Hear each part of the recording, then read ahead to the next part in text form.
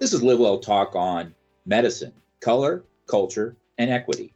I'm Dr. Dustin Arnold, Chief Medical Officer at Unity Point Health, St. Luke's Hospital.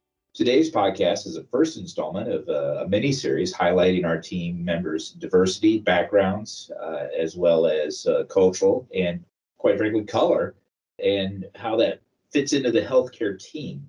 With Martin Luther King Day coming up and Black History Month next month in February, we're going to focus on essentially being Black in medicine, what it means, the struggles, the role models, the challenges, the successes, and the historical aspect of that. And my guest today is Marcus Cooper, who's a member of the Diversity Inclusion Committee, as well as a certified surgical technologist at St. Luke's. Welcome, Marcus. Thank you, sir. Thank you for coming. First of all, tell me, how'd you get into surgical technology? Well, it's a long story, so I try to keep it short. I actually never thought about being in medicine, never thought about doing what I do. I actually got into it by a freak accident. I tore my Achilles and I lost my job, and I laid in bed with a blue cast on, and I asked the question, what I'm going to do now?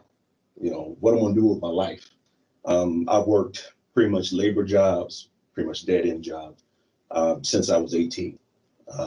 Married, 2 kids, house, car notes, And as I laid there and I said that, my wife looked at me. She said, "Why don't you go back to school?" And I told her, I said, "I'm dumb." I was like, "Don't you see what I did in school?" I barely graduated high school, went to college because everybody said, go to college. Didn't know what for. Dropped out, just worked. And she said, "What interests you?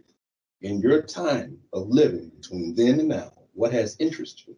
And I sat back and I thought about it. And I said, watching my kids born. I got to see the C-section. I mean, I literally walked down at the end. What's that? What's that? And, cracking jokes with the doctors and things. She said, "The people in blue, you can go to school for that. And that's about a year." I was like, okay.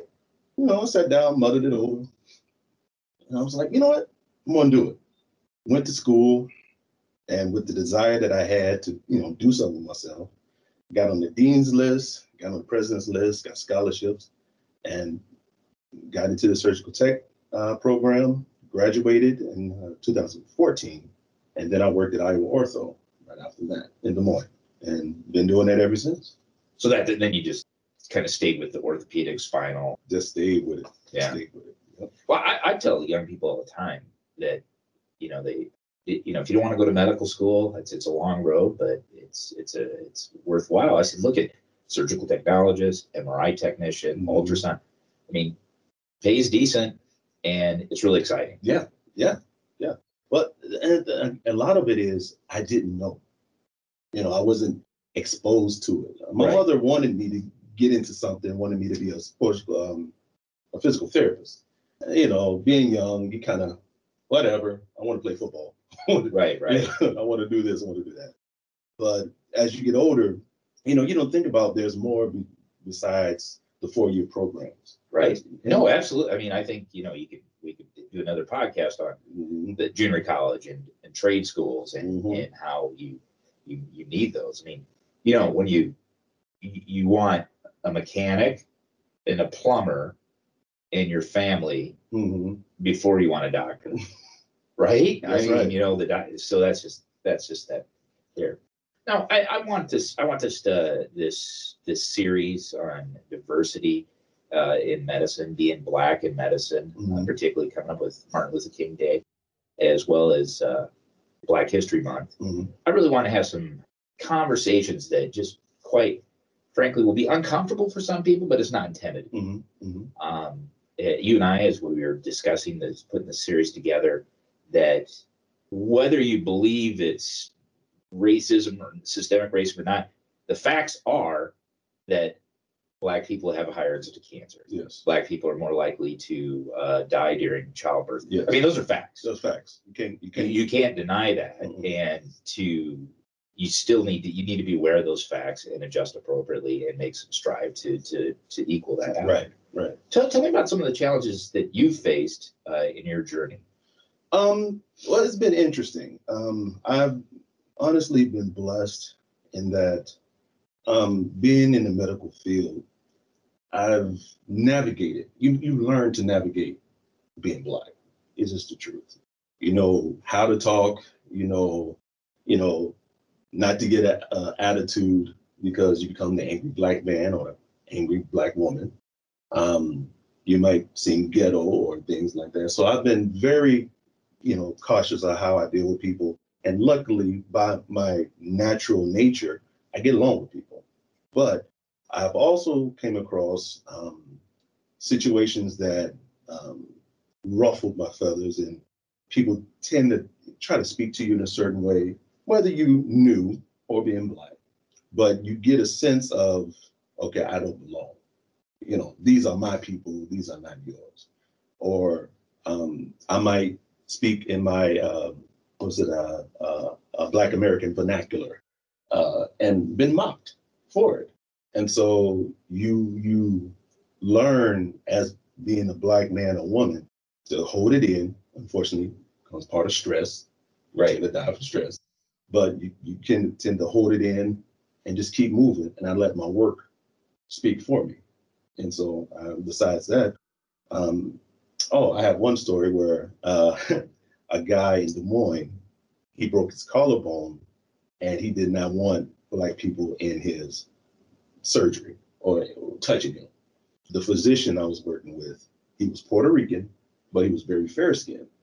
So the guy didn't know, but he spoke to him and he told the guy, I have a Black man in my room. I trust him. Now, if you don't like that, you can leave.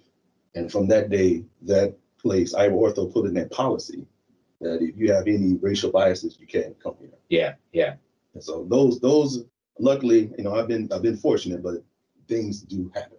I think that's a great perspective that you give, and I think really people I can sit here and think of times where I've been in a group that I felt uncomfortable. I measured everything I said. Mm-hmm. I measured how I stood, where I stood, how I reacted to conversation. And whether or not we can all think of those situations, mm-hmm.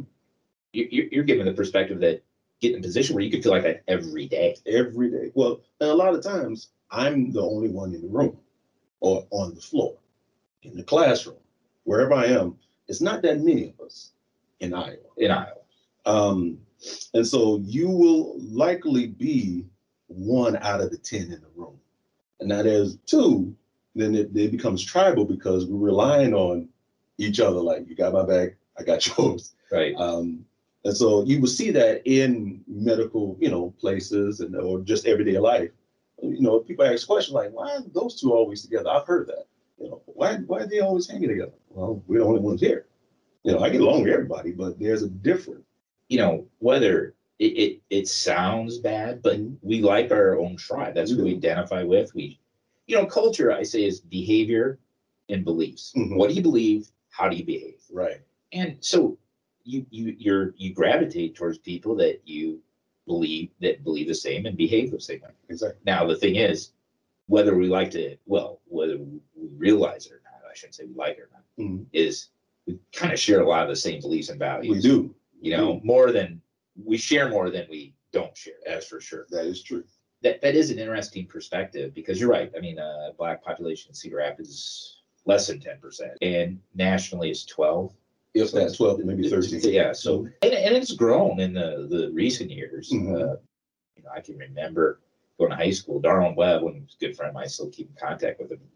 He was the only Black person I ever knew until I went to college. So it has grown from that standpoint, which is a good thing. Did you have a role model or a mentor along the way that you could share a story about?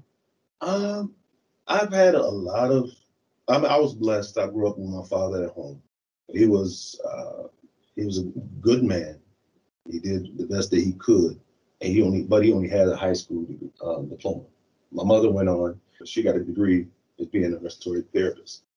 And so, as I grew up, I had different big brothers in life that kind of taught me how to be a good person. But as far as like aiming for like a degree, aiming for some type of career, I didn't have that. I just had be a good man, treat your family right, treat people right. Yeah. But no, I'm kind of in my eyes, the forerunner, and I'm trying to instill that in my boys. Luckily, one wants to be a doctor, the other one wants to be an engineer, and so kind of input in them what I've learned, and this is the way it's supposed to be. Right. Yeah. Absolutely. And so, but no, I'm kind of here on my own. I had similar in the fact I had a lot of big brothers along the way, a lot of people and some big sisters, a lot of people that just brought out the best in me, and so just being around them was a good thing, and I just amplified over the years, and very grateful for those mentors along the way. Yeah, you need to instill that wisdom in your boys now, because once they get older, they'll think you don't know what you're talking about. So and then because that's where mine are at this time. It starts now. I know you're only 12 years old. You don't know nothing. Right. Let's talk about the COVID vaccine. And you had a nice article about your decision to take it and some of the historical aspects of that. Yes. With black population. They came out and said, "Oh, well, we need to give it to the minorities and people of color first." That hasn't been done in the best motivation historically, has it? No, it has not. History and facts. You can't change these things. When it comes to preserving the population, they always went with the poor or black or brown people. That's what history says, because they know either when we were enslaved, we didn't have no choice. Right. You did what you're supposed to do, or what your owner told you to do. And a lot of those owners, through history, were physicians.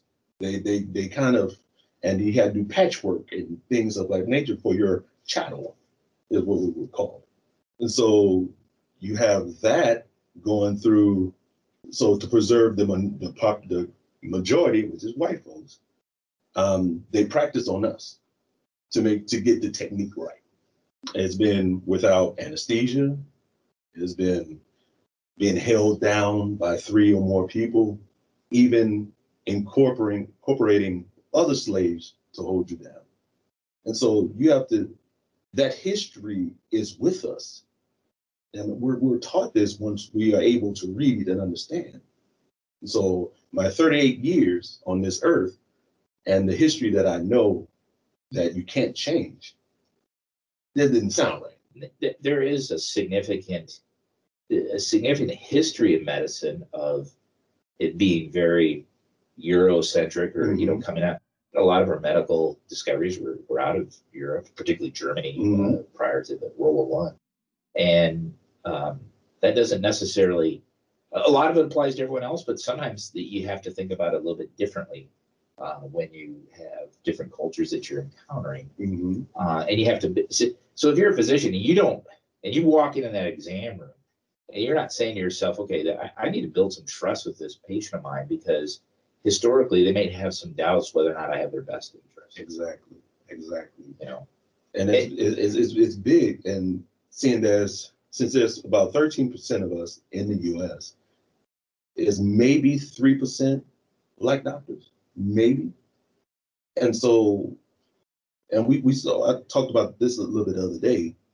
When you come into an operating room or in room, if you see somebody who look like you, there's a sense of comfort.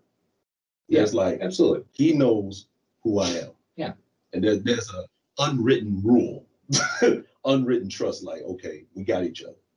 And so for a white physician, or maybe even Asian, you have a lot of Indian doctors and things of that nature, Asian, Chinese doctors, you have to build that rapport. You have to build that, I really do want to know how to help you. Right, exactly. And that takes, multiple visits, over time. You don't have to have a beer or, go get a burger together, but it's just setting the tone. Like with any situation, with any date, any first date. Yeah, you got to set the tone. Trust is hard to build. Easy to break. And it's easy to lose. Easy. And you once you draw on that trust account and you lose it, it's hard to get it back. And so, but if you're not cognizant of whether it's a person of color, whether it's someone with a disability, whether it's somebody that might be transgender. Mhm.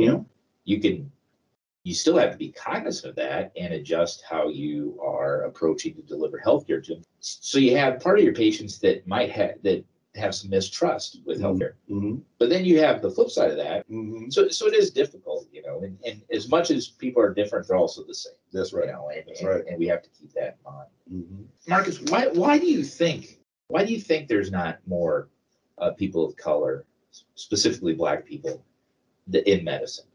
Well, I think the bar, there's various reasons. You have, unfortunately, if you have a person that graduated cum laude, done everything right, but their name is funny. They have a Deshaun or, Takara or whatever. Those names, unfortunately, based on stereotypes, based on whatever you've seen on TV or whatever, it throws people. So though he has the skills, he has what he needs, he's gone through the training, but he might be a thug. He might, there's something about him that's not right. But, Terry, that, he does just as well, same training, but will get the job based on his name, maybe because he has some ties on the inside, which a lot of people do. Yeah. Or just he fits the idea of the company. Perpetuates the system that you have. He has the crew cut, he wear polo, he fits it. But, Deshaun, he might, he comes with his suit on, but he got a high top fade, or he wears an afro. Or Nicole, she graduates, she's fine, but she likes to wear her hair natural. She doesn't wear a perm. Those things, which means seem small, are big because we know we have to look a certain way. We have to be this way. Somebody can come with a 5 a.m. We can't really do that because, he's lazy. I'm not lazy. I just didn't feel like it, But that stems into, the idea that Black people are lazy or things like that, which was a actual science by, I got his name right here, actually, Dr. Samuel Adolphus Cartwright. He came up with that theory, which was eventually debunked, but a lot of people used it, and they took away slaves' food. He said it could be cured by beatings. Slaves, they didn't want to work or want to escape for their freedom. No, they just mad. We beat it out of them. He'll be fine. So those stereotypes, as weird as it is, it travels. The more things change, the more it stays the same. It's interesting that sometimes I have some discomfort with, particularly during this election, when people say follow the science. Mm-hmm. It's the science. Mm-hmm. Well, yes, there is science, but I don't like how this is just because someone with a white coat says it, you shouldn't question it. Right. And really, this doesn't apply so much to race or anything like that. It's just it just some bad things have happened because of science, because bad people use science to justify what they were doing. Exactly. And so I don't like that follow the science or it just the science is settled. No, it's never settled. It's never settled. And it can't. In full disclosure, the other day, I can't even remember the name. I saw a name on a patient, and I just assumed they were African American. Mm-hmm. And they weren't. And I was like, wow, it kind of made me laugh in a way, like, why did you think that anyway? Who cares? But you're trained. No, you're absolutely right. It is what it is. You're trained. I assume you grew up in Iowa your whole life. Yeah, this is Cedar Rapids. So you're trained in seeing Tim, most likely is white. Todd, most likely is white. Marcus, maybe. Tisha, she's black. You're trained that way. So when you have a Black doctor trying to apply for something or try to get into a specific specialty, he can't get that because he doesn't fit or she doesn't fit that. And, there's a lot of people who don't want to fall into the same I have to be this, I have to look this way, I have to talk this way. It's not who I am. I want to be who I am freely. And so you have physicians that can't do that because of their sadly, name, their look. They can't get into the medical school. Unfortunately, my wife, she teaches at the University of Iowa, and she's she's professor of nursing. She's very into recruiting, trying to recruit people of color. She only gets maybe one in the student of nursing. They don't reach out to get people who want to be nurses, who want to be doctors, PAs. It's hard to get in there. Yeah. They have this curricular where people who may not learn the same way, but have good grades, but they come from a certain population. Well, and then I think it was kind of been Thomas Sowell. I was watching one of his interviews once, and he said sometimes then people intervene and make things worse because, okay, you have a black student that has good grades, smart, but then they said, well, we're Harvard, we're going to bring them to Harvard, you know, and you're throwing them in. Let's say he's in the 75th percentile. Now you just throw him in with people that are in the 1%, right, that are really super smart, and then they struggle. Where if they would go to just a decent state school, University of Michigan or something, right, they would just flourish. So sometimes the best intentions make things worse. Yeah. Well, and a lot of times, in some cases, I can't say a lot of times, some cases it's a setup because America, at times, in my opinion, don't want to see us flourish. Because if you motivate a group of people that they actually be something, then you can't really control the herd. You know what I'm saying? And so it's sad. So people become flat, you know what I'm saying, deflated. Apathetic. They just don't want to participate. They don't want to, it's like disenfranchised. Why should I? Yeah. If this is the headache I got to deal with, you know, I'm like, people don't understand the kind of people that you have. You have doctors, you have pharmacists, you have all these people in the hood that can be some natural leaders. All they need is an opportunity, but they don't get it because of something stupid. And then if you're stuck in a certain situation, then you feel like this is my situation. Yeah. And so it's and then you hear, why can't you pull yourself up by the bootstraps? Well, first and foremost, I don't have the boots. Right. If I had boots, maybe, but if I got boots, I don't have the straps. You need the boots first, right? Right. Yeah. I think that's great insight. You know, Marcus, I want to thank you for joining me today and sharing the stories. And I look forward to having you back and continue this conversation. And